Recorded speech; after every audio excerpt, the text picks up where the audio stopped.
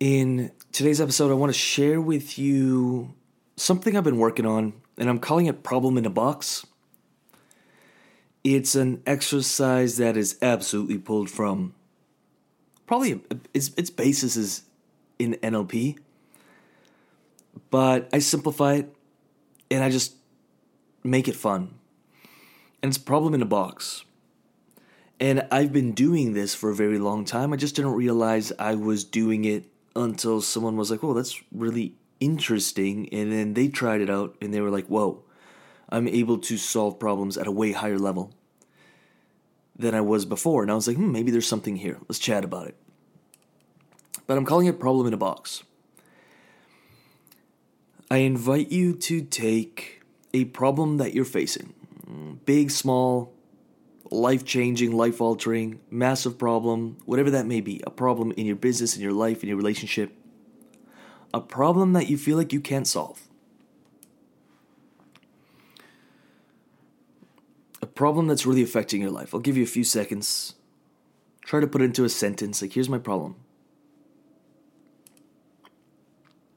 And if you're ready with that thought and that idea and you see it, I want to place it in a box.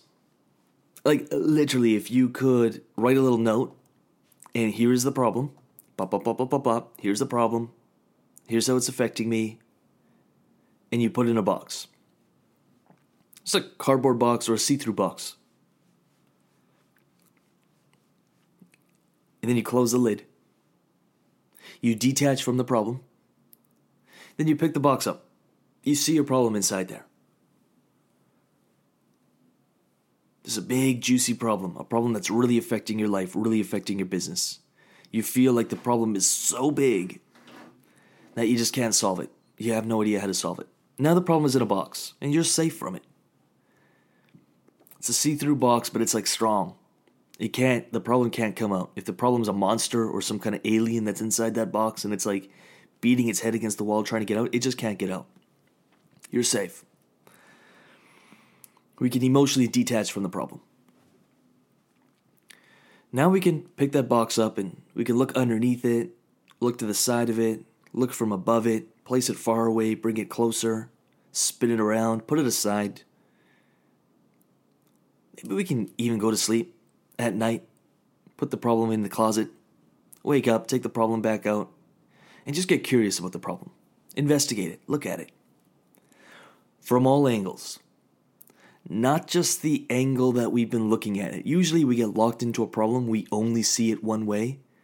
We're trying to force one way of solving it. We're beating our head against the wall. I've seen so many people, so many coaches, so many business owners, so many entrepreneurs, and just so many humans. And I've hand up. I've been there. And you're trying to solve a problem. You're trying to solve it with, that's Einstein, same thinking, I believe it's Einstein, that created the problem in the first place. And we never get past it.